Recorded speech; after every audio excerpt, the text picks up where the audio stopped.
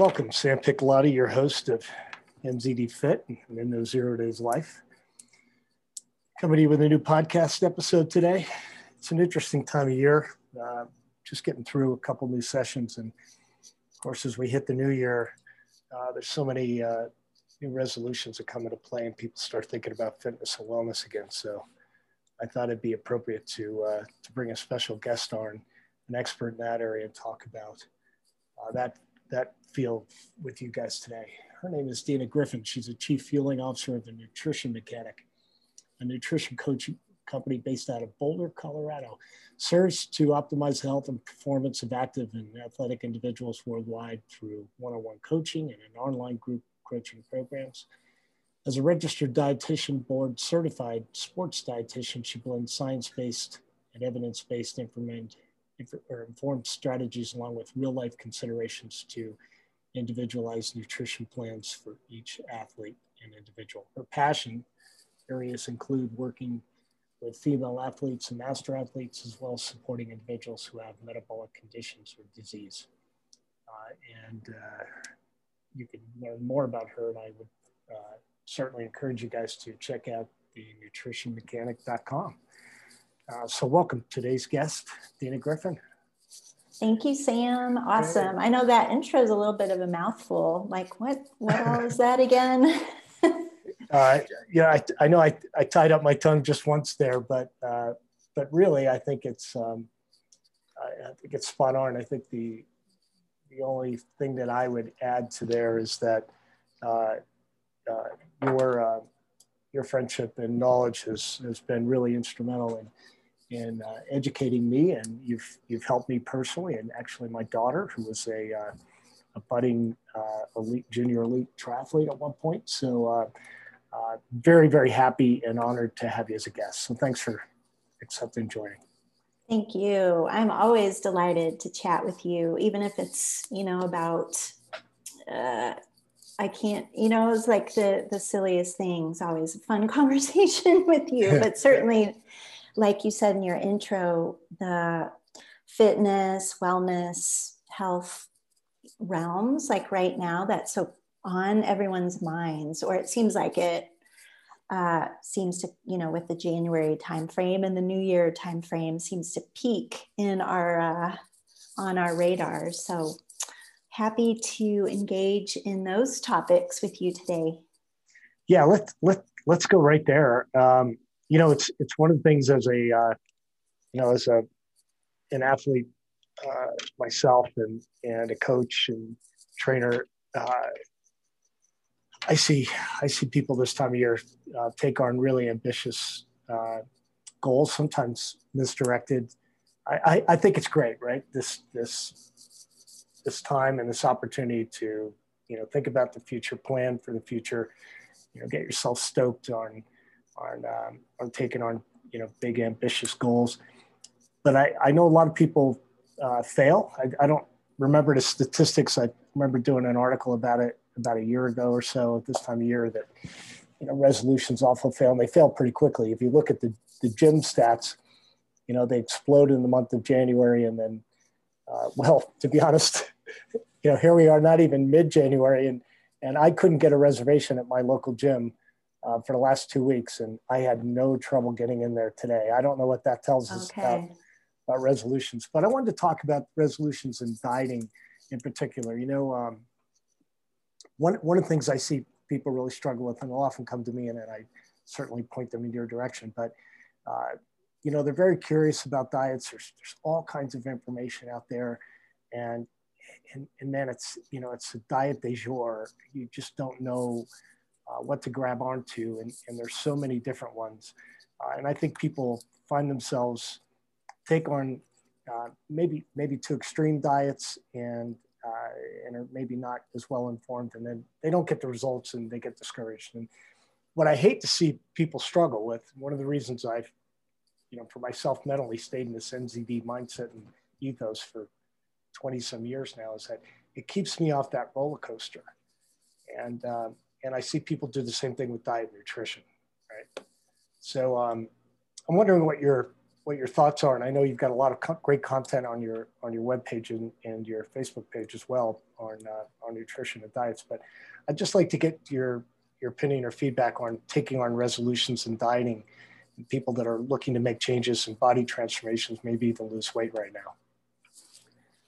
Yeah, gosh, it's a little bit of a loaded subject, but I mean, I'm with you, Sam, that like I support anyone who wants to make positive change in their life, whether that's with respect to physical exercise or nutrition or meditation, all of these things that can impact health positively. But I think with marketing and some of the challenges that exist out there, like the 5-day challenge, 10-day challenge is good intentions, right? But I think a common mistake is that people go for too much too fast and really overlook some of the underpinnings that are key to that long lasting change. So like engaging in a dietary pattern, let's say for 2 weeks. I mean, most people can stick with something, for 2 weeks time, but it's like, what are all the things that you're doing to really address, behaviors and habits and routines instead of just looking at the meal plan specifically, right? The diet, we'll call it, it's probably not addressing all of those other things that we really need to look at for that longer lasting change that we're seeking. So it's like too much, too fast. We're overlooking the nitty gritty details. We're not changing habits like we need to. So at the end of our excitement period or this, January timeframe, it's like, oh, now what? We need more time to build that resiliency to really improve habits or change the things that we each need to affect that longer lasting change. So yeah. that should begin with, and I don't maybe I'm wrong, but does it normally, or should it begin with some type of an assessment on what the current diet consists of or looks like? I mean, I am biased. I will say yes, absolutely, because that's the other thing. Great point there is that sometimes we're targeting the wrong area. And it's actually like sleep we need to look at, or your stress level, or some other thing that we're wanting to ignore. We just don't have we have blinders on, we're not seeing the impact. Or maybe we don't know, it's just a matter of education. So I mean, in my dream world, everyone would do an assessment with an independent, professional of some sort, some health professional. I mean, Yeah. Well, do you mind if I ask, if you don't mind divulging, but if you were to take on a client like that who's looking for that transformation, where might you begin with that client? So because I'm in the nutrition profession, it is looking through the lens of the day-to-day fueling strategies that are being used. But along with that, it's not just what we eat. So because there's so many drivers of food intake. So that could be learning then more about one's stress level, sleep patterns, where you are in your life, right? Difference between a 25-year-old and a 50 and a 75, medical history, and really digging into the goals that you think you have, right? So if it is like a weight loss goal, which is common around this time, it's understanding where that comes from and what the expectations are, right? Because I'm sure you've seen this, Sam, where like, I just need to lose whatever, you name it, 20 pounds, and then life is good. Right. It's like, oh, I sure wish it was that way, but it's, there's a lot of psychology and a lot of beliefs around health change. So as much as, I'm not a therapist, but with the work that I do, there's certainly a lot of understanding that needs to be put out on the table, where is all of what you think you want, where does that come from, and what do you believe about it? Yeah. And then Wow. You bring up you bring up a great point. I hadn't thought about diet or nutrition in the same realm, but I'll often say that happiness doesn't have an address, right? Yeah. So, losing 20 pounds is a goal. And that could be a great goal, right? Especially if you have some underlying health conditions that may be impacting pre-diabetic or whatever it is. But you get to the 20 pounds, they come off, and that's great. You can check the box, ring the bell, and there's lots of reason for applause. But then what? Like, what is your life? Yeah, what does your life look like? What are your behaviors? What's the lifestyle benefits of that? And I think the fulfillment's happening after that, right? Not just getting to that 20 pounds. And really connecting to what it is. Like, what does that do for you? Mm-hmm. I mean, even I will say, and I don't want to sell myself short here, but a lot of times we need to retract a bit from those kinds of goals, and really, like, if it is the expectation that weight loss solves all of these, or this magical number on the scale, or percent body fat solves all your problems, oftentimes I see that's really not the case. Yeah. But so we have to retract a bit, like, well, actually, your energy level is really what you're hoping to improve, so that you can go do the physical feats, or, work on those kinds of things.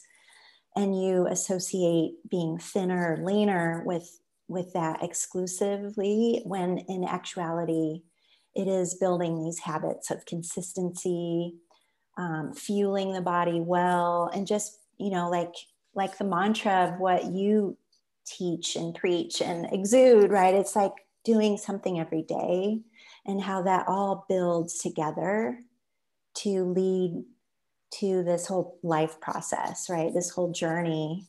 So it's not just an endpoint, I think is what you're kind of saying. Like, when we reach that number or that thing that we think we need, it's like, well, it's a whole lot more than that, right? It's so much more fluid and dynamic. Yeah, I love that. I love that approach. So you're looking more deeply and more holistically into that individual, try to find out what some of the drivers are and the reasons behind the desire to either lose weight or hit certain, body mass index, or whatever that objective might be. And if that transformation includes, well, because I'd like to start running again, or I'd like to start being active with my kids again, or, whatever that might be, that needs to be addressed. That's really great insight. And, no doubt a lot of folks dealing with it right now, and looking at, a variety of different popular dieting concepts. One of the things I wanted to ask you about, and I've is fasting, or intermittent fasting, and get your feedback on it.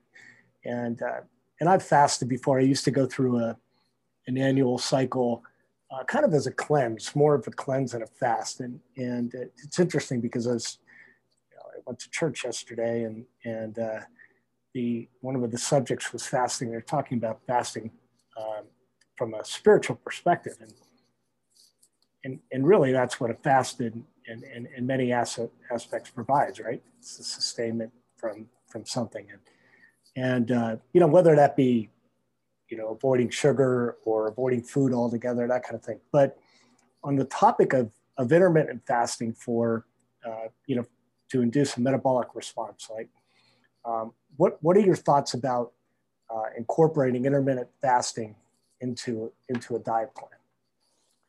Ooh, another good one, Sam. I think it's still first understanding what are the expectations, like what is the context of the person, beliefs around what fasting does, right? Because fasting's been around for thousands of years, right? In the religious context, especially. But if we're talking about someone who has a disease state, okay, so there's another context. And then we've got the athlete who is interested in incorporating some fasting, right? Whether that's longer fasts from day to day, or if it's fasted workouts. So I think what I'm trying to say here, not dancing around the question yet, but is really understanding what is the goal, or what do you think the goal is? Well, let me take it to two places and then see. Yeah, that's helpful. So on the topic of intermittent fasting for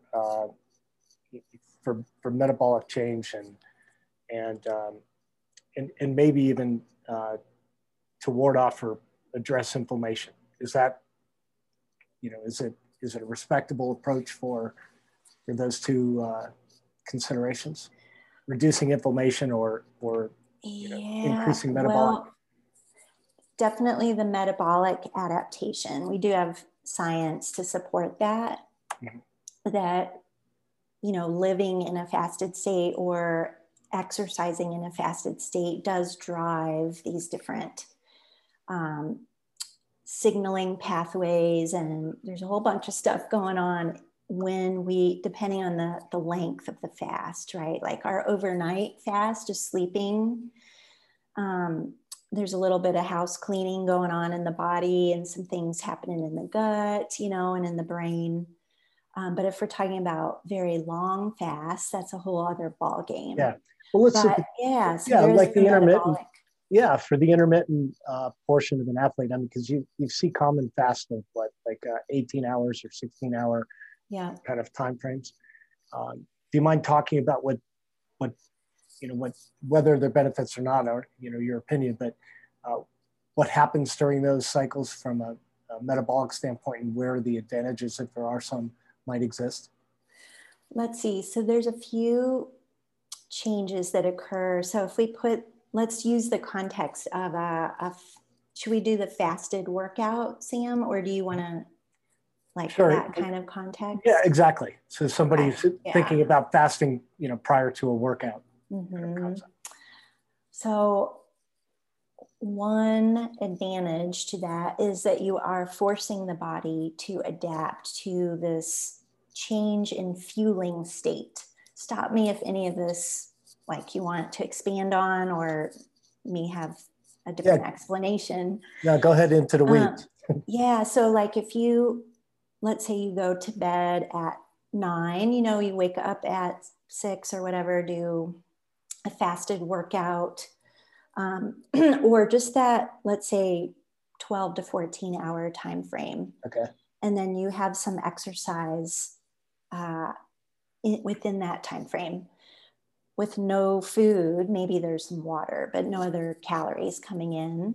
Your body is being forced to adapt to this low fuel state or this low carbohydrate state. So as a result of that, there are some changes that go on, especially over time with repeated fasted sessions.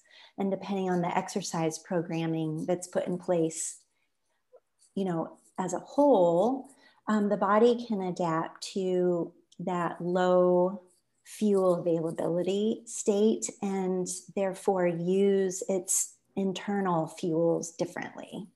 Whereas if we had eaten prior to the workout, let's say a banana or a gel or something, carbohydrate wise, carbohydrate containing, the body doesn't make those same adaptations, or at least not at that same rate.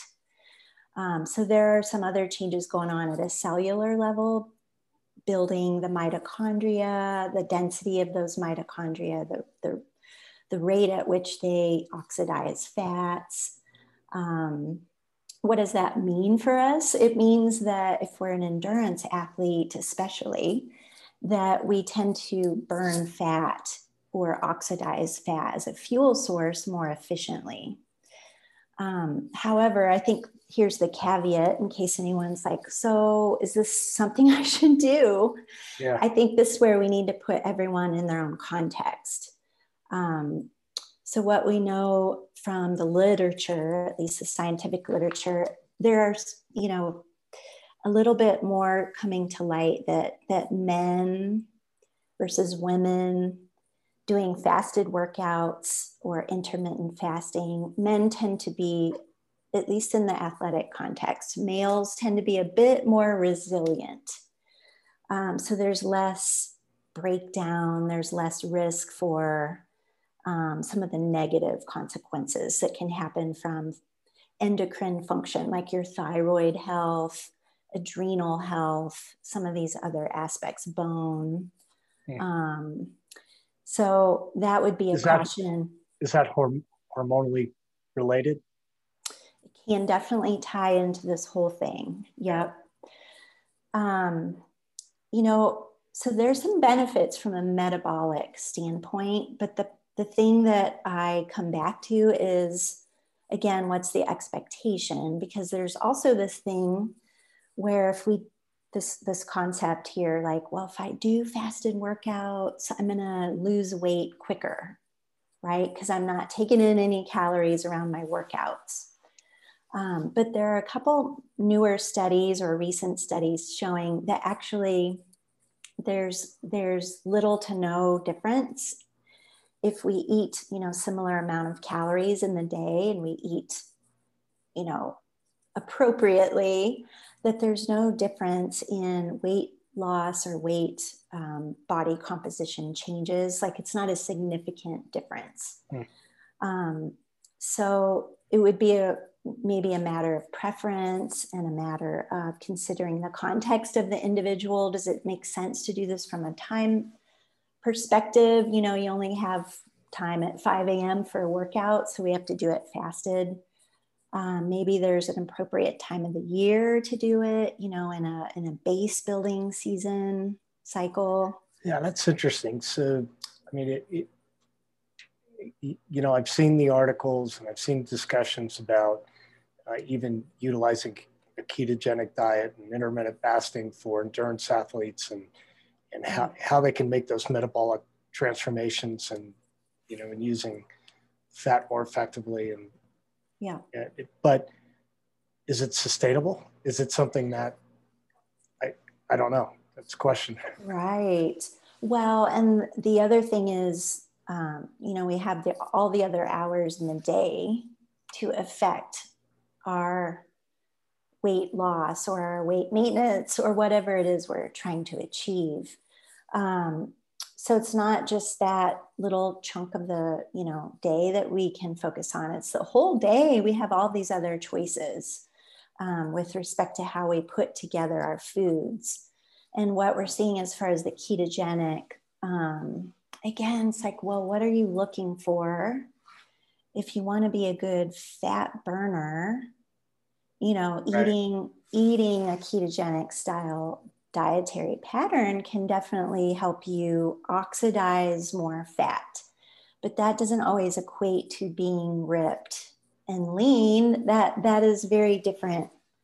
Like it's kind of correlated, but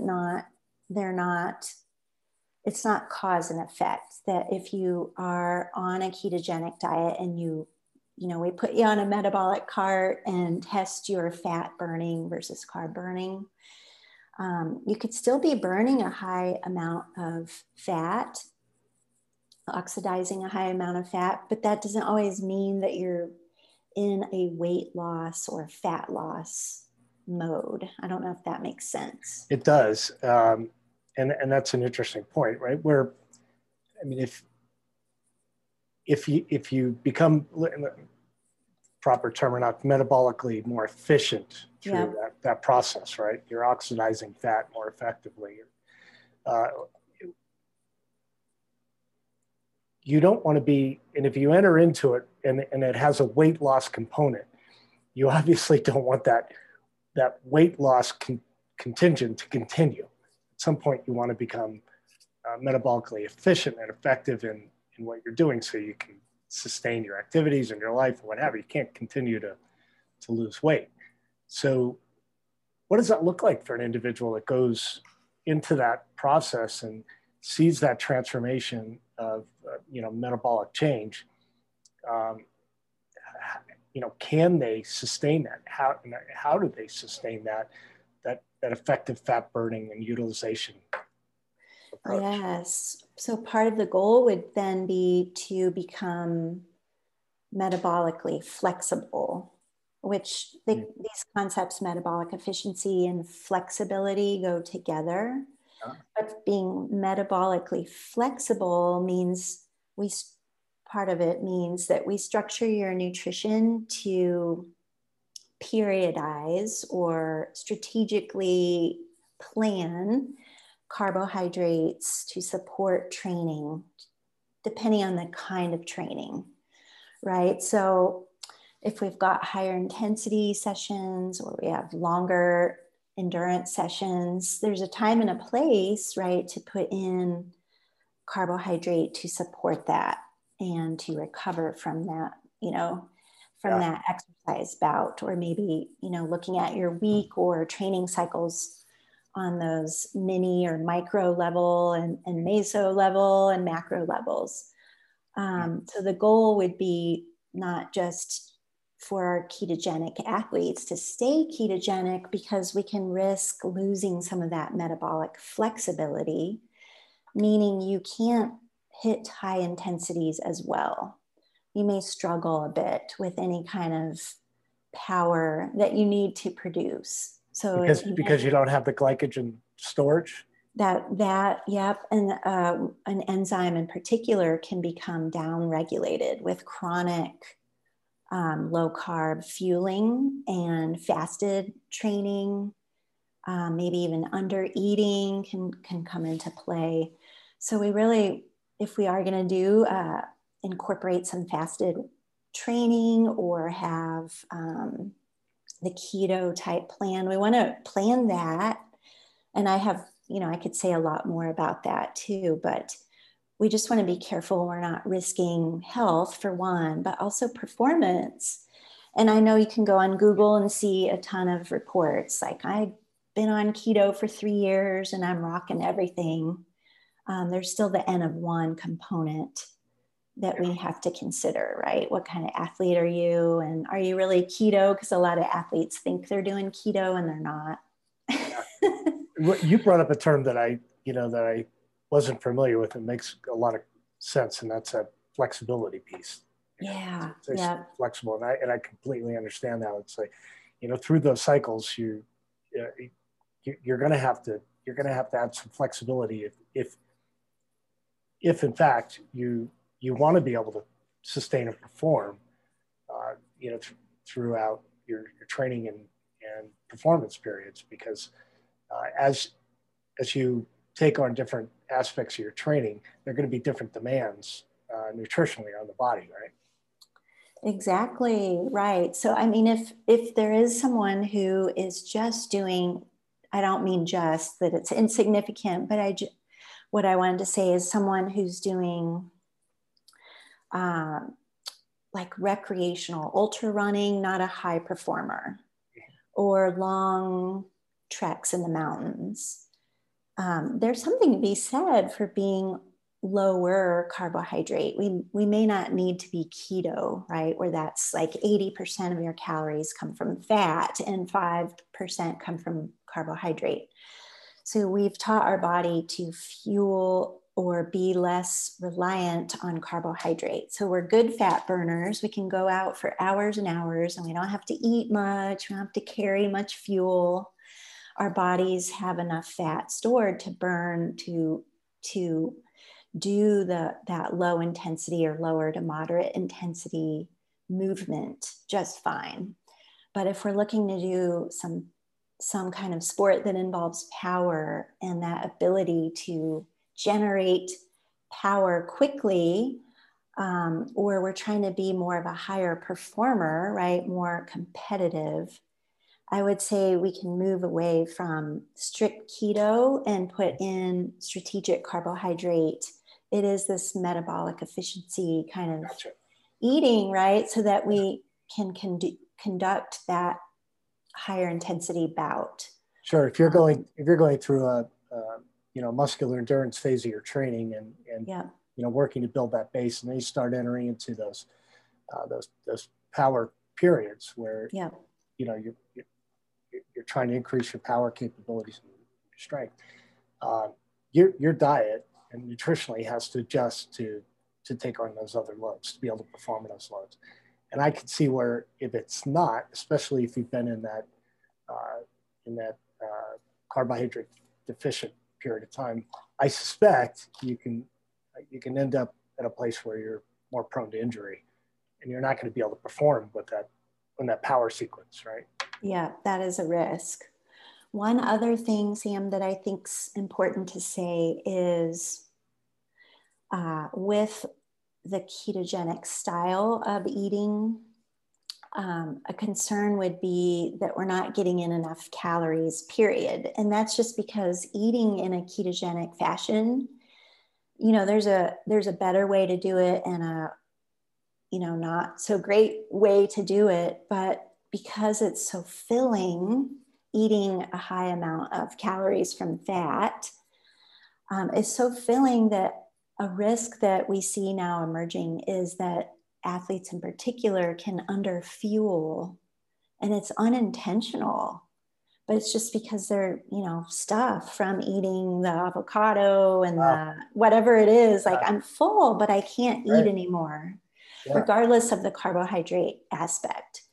And so over time, depending on the kind of athlete or, our pursuits, we can risk, we could definitely risk bone injury or some other illness, right? The immune system can become compromised. Again, thyroid function can downregulate. There are some other concerns even with women and reproductive health. So it's just something, a lot of athletes don't want to hear, look at if they're a big fan of eating keto, but it's a risk at some point down the road that I would hope to prevent. Yeah. So that makes a lot of sense, and I think it offers great insight for somebody that is looking to take on that type of a dietary change. In that you probably need to understand or work with a professional to make sure that holistically, whatever that longer term goal is, that you've got the right flexibility aligned with whatever that training looks like and those goals look like to get you to that phase. I can see from a training standpoint, if you end up in that utilizing ketogenic diet like that, having that feeling of sustainment from the additional fats, but you're lacking on the proteins, and you're obviously not teed up for recovery as well. You could also risk muscle injury much more likely than had you been consuming a different type of diet. So there's been a curious feedback, and this is probably another too general of a question or statement, but often it's been recommended that from an exercise and recovery standpoint, that you take in a certain amount of fuel, nutrition, protein. I've even heard recommended certain amount of grams per body weight within a 30 or 60 minute segment post exercise. I wonder if you have some insight or if you can offer a little more on that. Yeah, post-exercise nutrition. So, or fueling. Protein, fueling, the refuel period. So there are some layers to that. So what kind of exercise did you just complete?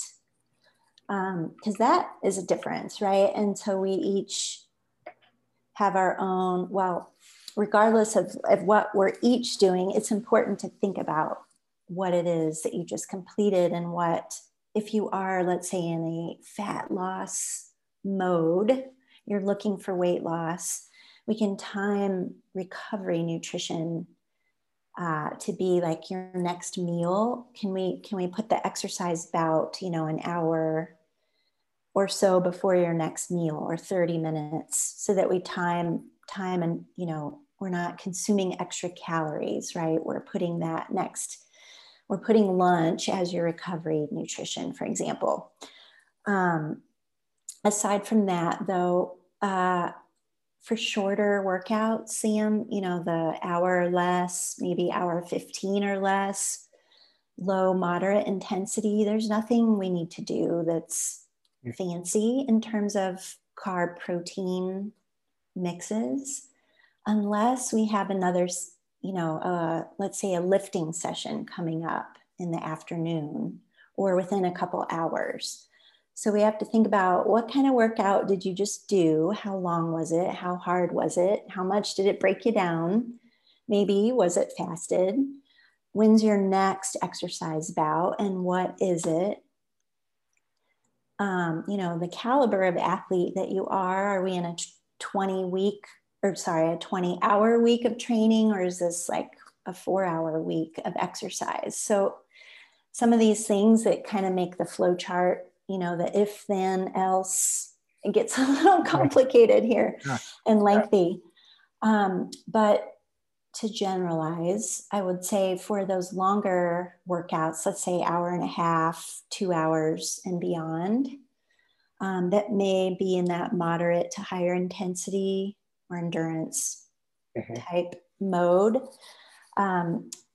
For men versus women, the recommendations start to diverge a bit. So men can do pretty well with this 20 to 25 gram amount of protein, but it's not as urgent from a time standpoint for muscle protein repair as it is for women. And this is based, this is based on, the little bit of research that we do have, that there is a difference between female and male, the drivers and time sensitivity for muscle protein repair. Women tend to do a little bit better. So we've got this other little branch between women in reproductive years, like pre-menopause years, and women in perimenopause, postmenopause. The women in those peri and postmenopause years tend to do better with that repair rate when we've got around 35, 40 grams of protein within 30 to 60 minutes post-exercise. They do better. Get better with that whole pathway of muscle protein repair and synthesis. So just to summarize, if they're in that peri or post-menopausal period of their life, and it's post-exercise, that taking in that protein, 20, 30 grams, whatever it is, for recovery tends to benefit the women in that category better than men or other individuals. Yeah, there's more of a need for a higher protein amount. So it's reaching upwards of about 40 grams of protein. 40, for peri and postmenopause women. Yeah. Again, it depends on the exercise we just finished. So let's talk about that. What type of exercise, would create a better requirement for that type of protein recovery? Yeah, so that would be more your higher intensity, heavy lifting, HIIT workouts. Sure. So somebody of that age of caliber that just came out of a CrossFit workout, or done something in a high intensity circuit class or program, they'd want to pay attention to having that nutritional recovery aspect, right? Yes, within that 30 to 60 minute window. And I think that's interesting, because I suspect there are a lot of women who are attempting weight loss at that age and come out of those workouts thinking that they just came out of a great fat burning session, and it would be a good time to skip a meal and burn more fat. Totally. Less is more, right? You're spot on, Sam. I mean, it is, and that's part of some of the diet culture we still have in our minds, right? But actually, women, especially as we get into our 40s and beyond, like it's fueling in and around those workouts that can do so much more for us. And we don't need to diet around that. Like the exercise itself is a huge driver of energy expenditure, right? And there's a lot of changes going on from a physiological perspective. So if we can fuel for those workouts and recover well, and then we have the whole rest of the day, right? Or the other hours of the day to worry about our, broccoli and all of our veggies and all that other stuff. That's really great. Can you point to, or do you recommend a certain type of protein intake for that post-recovery? Is there certain aspects of the protein that are most critical for assimilation and benefit? Yeah, I mean, the proteins that have more leucine, that amino acid, branched chain amino acid, that leucine piece is the key when we think about the proteins that we're going to choose.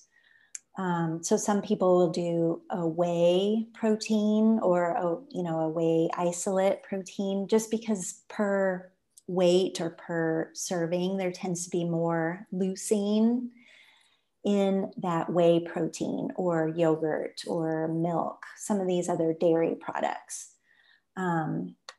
So that's part of this. And I should clarify a little bit, like the 40 grams of protein for those masters women, we can look at branched chain amino acids to help if for some reason, like, oh, I have no appetite, I cannot eat a yogurt or, a protein shake or something afterwards. We can come up with some other creations, but it's really looking at the leucine component of the proteins, and it tends to be higher in animal derived proteins. Not to say plant-based can't work. It's just we have to see what else is in that plant protein, because we can risk not having the same absorption rate. Sure. And so we might have to double up a little bit on some of the pea proteins or other plant-based proteins just to get that same amount of leucine. And the leucine for reparative or restorative purposes, right? Exactly. Yep. So let me just ask, and to help people get some perspective, because we're kind of talking about kind of got under the assumption of supplementation. But let's say you're looking at a meal and you're charging for 40 grams of restorative protein post exercise, and we take a product like yogurt, and you've got a cup of yogurt. What are you projecting you're going to see in protein in that cup of yogurt? How many grams? Yeah, great. If it's like a Greek yogurt or one of the Icelandic yogurts, they tend to be, just how they're made, they tend to be closer to about 18 to 20 grams per cup. Okay. So we may have to add a little bit of something, or we split this 40 gram amount into, okay, let's do a yogurt, and then a half hour later, do your half turkey sandwich or whatever else. It's, if you're not wanting to put a whole bunch of stuff in your yogurt, almonds and chia and hemp, and load it up. You can split that up. And that, I think that offers, some great areas for consideration, is that, you don't necessarily have to look at a supplement, at a whey protein supplement or a plant-based protein supplement, and consider that being your only alternative if you'd rather not go down that path and you want to sit. But you do have to pay some attention to what kind of protein and how much protein you might be gaining, from whatever it is that, you're consuming at that point. I think that's lost on a lot of people. I think just the consideration of if we were to take an egg for instance, right? What, 5 to 6 grams of protein? Yeah, maybe? about 6. Yeah. Yeah. And what's the leucine benefit, something like that, like in an egg? Yeah, I mean, there is some leucine in an egg, right? It's not the same. So I forget exactly, it might be less than a half gram of leucine per egg. So, you kind of have to eat 3 or 4 eggs to get Yeah, a half your amount, right? I think a lot So, of people, struggle with that, with paying attention to that or adhering to that concept is, if you're looking to grab 40 grams of protein and an appropriate leucine uh, um, benefit out of a meal of eggs, you're going to have to eat a lot of eggs. yeah, right. So that's where I think if we just higher level, it's thinking about what kind of workouts are we all doing, time of day, and can we use breakfast and lunch and dinner or a snack to try and help? Like, how can that support what it is we need? And we don't have to do this 40 grams for us masters women. Like, we don't have to do that all the time, but it's after very, like quality sessions. Sure. And the guys, it's your quality sessions too. It's just that you don't need quite as much, 20 to 25 grams, but you don't also have to worry about that timing. So this is where, like, there's a lot of individual nature here to piece apart. And that's why I start sweating, Sam, when I'm like, oh no, I'm saying all these general statements. We need to put it in context of who we each are to really optimize what it is we're each looking for. Yeah, that's great. So if you were to take on a client like that, and let's say they're recreational individuals and athletes, and one of their goals is to reduce fat, and yet they want to still be able to build muscle to be able to become more active and perform better. What are, besides just some of the conversation and the Q&A that you get from their goals and expectations, is there some testing, or what type of testing would you like to look for optimally? If you had somebody who was all in and they wanted to devote themselves to that, what type of testing would you be looking for? Well, it'd be good to do blood testing. I think that is such an inexpensive diagnostic test. And really, that's not going to help me help someone with weight loss specifically, but it can enlighten us as to the general health status, especially if we are looking at someone who's, been around the block for diet, the different diets out there, and we've hopped around a bit. Or if we're wanting to do more of a plant-based route, and that's their preference, they're wanting to go from omnivorous to more plant-based eating. It's always good to do a blood test just to see what's your starting point right now, or where are you on your current, this current health span. And then, so that can show some deficiencies, at least from a micronutrient perspective. It can show, red blood cell health, depending on what kind of tests are run. Thyroid function, which is something a lot of athletes have, hypothyroid just from training a lot, maybe not eating enough. So I think a blood test, like if we were to rank them by investment or price, it's one of the more affordable options that shows so much to someone like me. Yeah, interesting. There's a bunch. If we had like unlimited funds, it's always good to see some of the genetic testing to know whether there's some variance there that can affect nutrient absorption. That's kind of a nice to have. Have you done that, Sam? Didn't you do some genetic testing a while back? No, I haven't.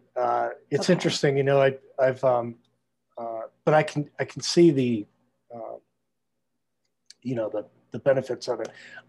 I'd always wondered, for many years now, actually, that, what impact genetics or ethnicity play in nutritional needs, right? Yeah. I mean, I can remember many years back reading an article about somebody who had attempted to go, into the Arctic and live off of an indigenous culture's, high-fat diet, and it didn't work well. Yeah. Yeah. I mean, the reason that those people have retained, fat in their body composition. So, is there? I would imagine there's some correlation between what you see in genetic testing and ethnicity, for instance, if they're coming from certain regions, right? Yep. Yeah, that's something, we're learning so much more. The more data we get from human beings and being able to track that, it's like another area of science. It's super fascinating. I was just thinking of another test that's one that I'm using more now is, have you heard of the GI map test? No.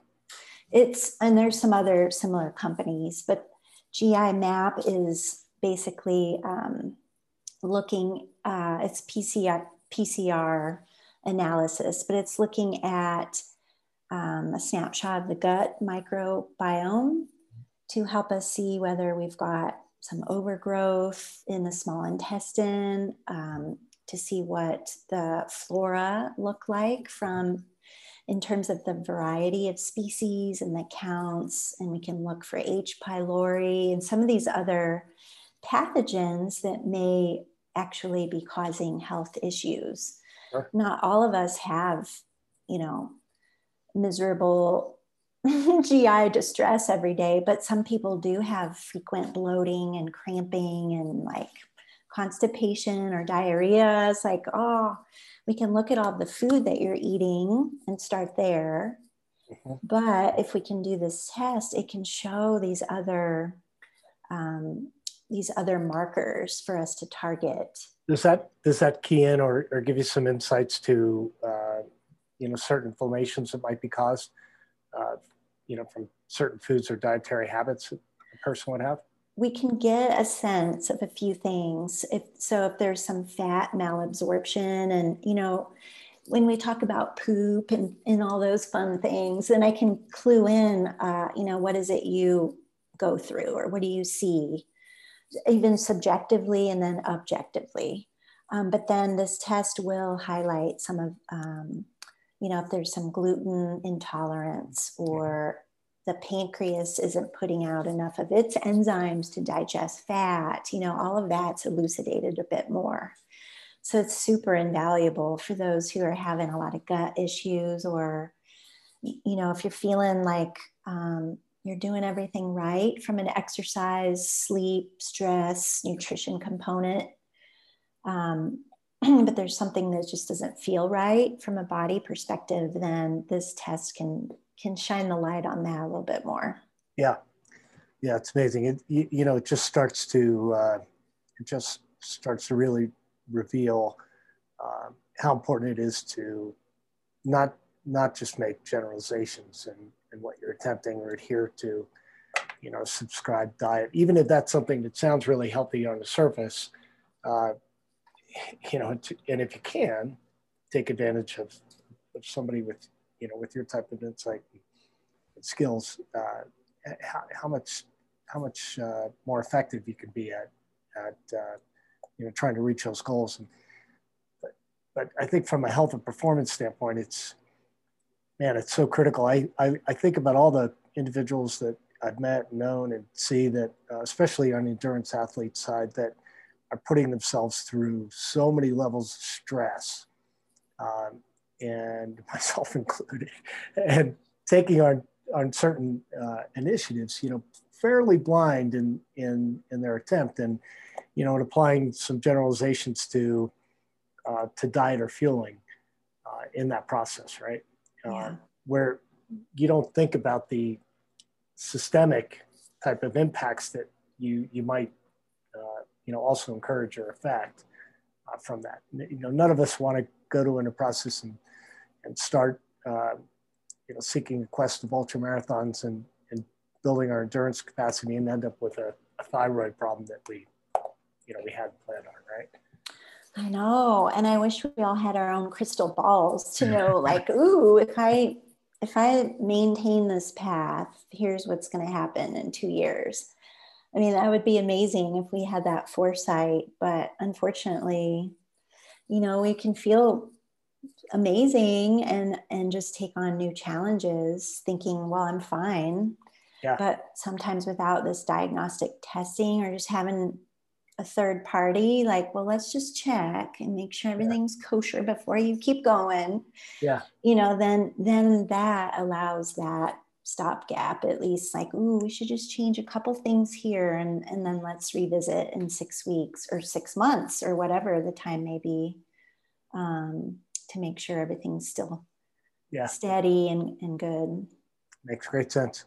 I wanted to ask you, because you mentioned plant-based diets, quite common, quite popular, and people even supplementing with plant-based proteins. And I've noticed a certain level of intolerance. So I wanted to ask you specifically about soy-based protein products. I don't know if you have an opinion on them, and I guess maybe it depends on the individual to some degree, but I know there's been some really negative feedback and science around soy-based stuff. But what's your take? Yeah, and are you talking about the supplements or just soy-based protein supplements? Yeah. Okay. Yeah, because from a whole food perspective, I'm not quite as nervous. Like if you think of tofu and edamame and tempeh, those kinds of soy foods can fit for a lot of people. And we still have to do that N of one, like, well, let's make sure it's okay for you. But for a lot of the supplements like protein powder, some of the other, we'll call it foods that have a lot of soy, soy isolates. Right. There's a bit of mixed evidence or research in all of that realm. I usually will advocate for looking at all of the protein sources in one's day and then try to understand why we're using a soy supplement, especially a soy protein powder.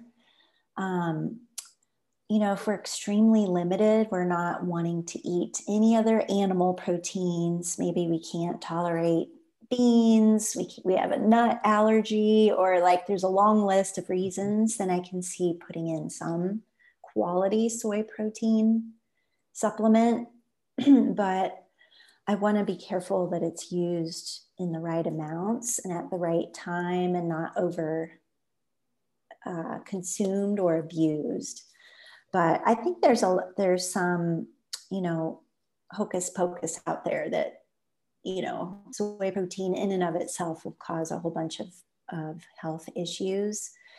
There's some, to be honest, there's a little bit of quackery out there that soy protein is evil. And there are, many other cultures that have used soy protein like tofu forever. But it's this processing of the soy that we are talking about. So I just want to be clear. Yeah. Like soy is not evil, but in certain contexts, in certain processing and consumption amounts and whatever else is going on in the diet, it may or may not be appropriate. So that's kind of my general feel there. Yeah, I get it. I don't know if it's a true fact or not. I think back to years ago, I read something, I don't know where it was, but that in the Japanese culture, they don't even have a word for menopause. I don't know if that's true or not. That's right. Yeah. And I think I read this in an article in context around, soy in their diet. So many years ago when I first started, really paying attention to, nutrition and supplementation, that sort of thing. I think it was 1985 or 6 that I gave up dairy. Okay. And I'll use a little dairy today, but mostly because it bothered me from a respiratory standpoint. I noticed, I was more impaired with my asthma if I was using dairy. And so I started supplementing with soy milk. Yeah. This is way beyond the years of, being able to go to a store and get almond milk or, coconut milk or any other, type of alternative milk product. And so I had consumed a lot of soy milk, and I remember reading this article about soy. And so the way this article was positioned was that, the benefits to soy for women, and the fact that, if you look at the Japanese culture, they don't have, they don't suffer with menopause like, they might hear in the Western civ. So I think, to your point, I've read some of the hocus pocus about that as well. So so what I'm hearing you say is that it's less about soy as a food product and maybe more about soy as how it's processed and what the rest of the diet looks like as to whether or not it's adverse. Perfect. Yep. Okay. You got it. Yeah. All right. Thanks for clarifying. So I don't use soy milk anymore. It's been a bunch of years. But I know it could be problematic for a lot of people, even potentially allergenic for some folks. But and there's certainly a big push, not just in in the general population, but even in the endurance athlete world today, are plant-based diets, and there are a lot of high-profile professionals that are really pushing them, and I think people are led in that direction. Sometimes for the reason that you mentioned before, that from the objection to eating anything that's animal-based. But your advice to someone who is not opposed to eating animals, but wants to pursue a plant-based diet for performance purposes, your advice would be what? Yeah, not to be too pigeonholed, and just remember that there's a lot of options when it comes to plant-based, right? Which I think that term is so murky, right? Because although you put it in context a bit, right? Someone who's more plant leaning, right? They're not exclusive. Is that kind of what you're saying? Like a little bit of animal protein here and there. Well, no, it's somebody's not, if they don't have the moral challenge, if you will, of eating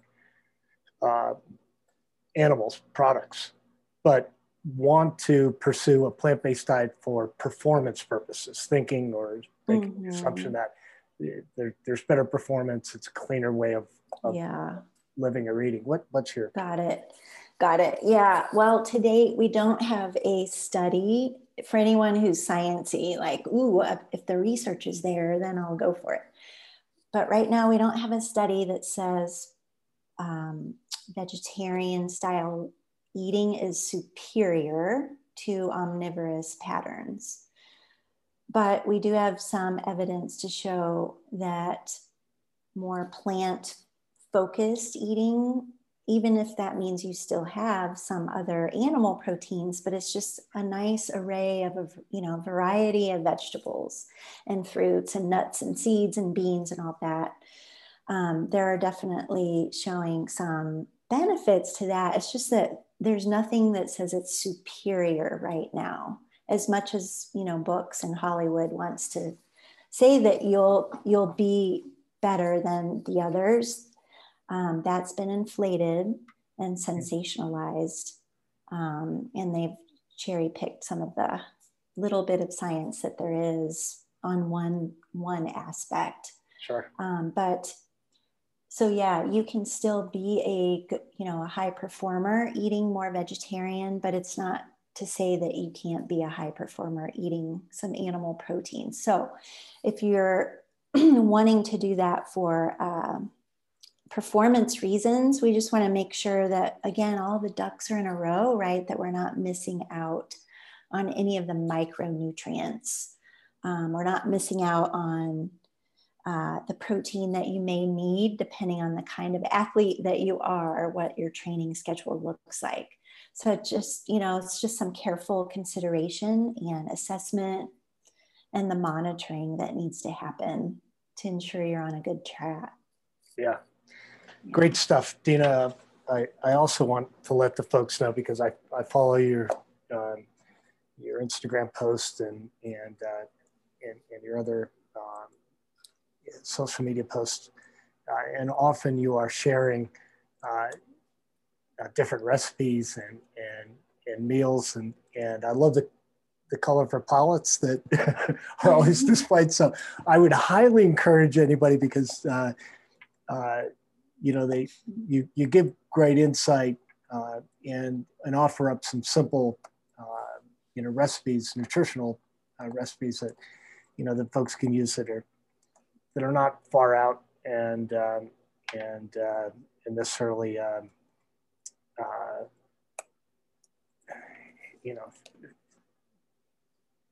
fad-based kind of concept. So let the folks know, if you would, where they can get, or where you would like them to go to find more information that you might be able to share with them. Well, thank you. This has been fun, Sam. I mean, my websites, as you mentioned earlier, nutritionmechanic.com is great. And I do a newsletter once or twice a month, trying to be consistent with twice a month, but it's not an overwhelming thing. And I don't sell products or supplements or any of that. So it's more sharing recipes or helpful tips, athlete focused or active focused. And then if you're on Instagram, Nutrition Mechanic is my handle over there. And then Facebook is Mechanic Dina, I think is the name.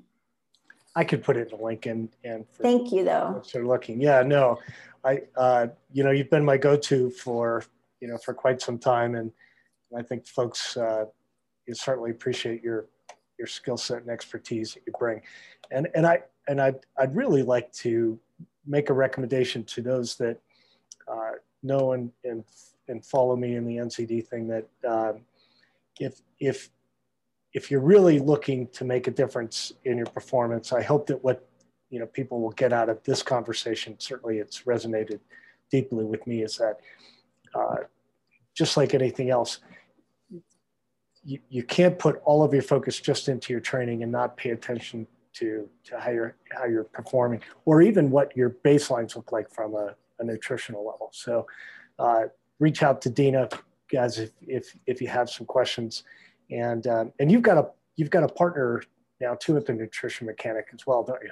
I do, yes. Kristen Foreman is my colleague, so we've got two mechanics in the shop. Yeah, and I love the name too, Nutrition Mechanic. So I think folks get it. Speaks. Dina Griffin, thanks very much for taking some time out and dispelling some of the myths and offering up some great insight to folks. I think, they'll, like I mentioned, they'll all benefit from continuing to follow and perhaps even reaching out to you. But I'm always very grateful and want to wish you a Happy New Year. Thanks for joining us here today. Thank you, Sam. Thanks for all you do too. Really appreciate it. Yeah, pleasure. Dina Griffin, thank you.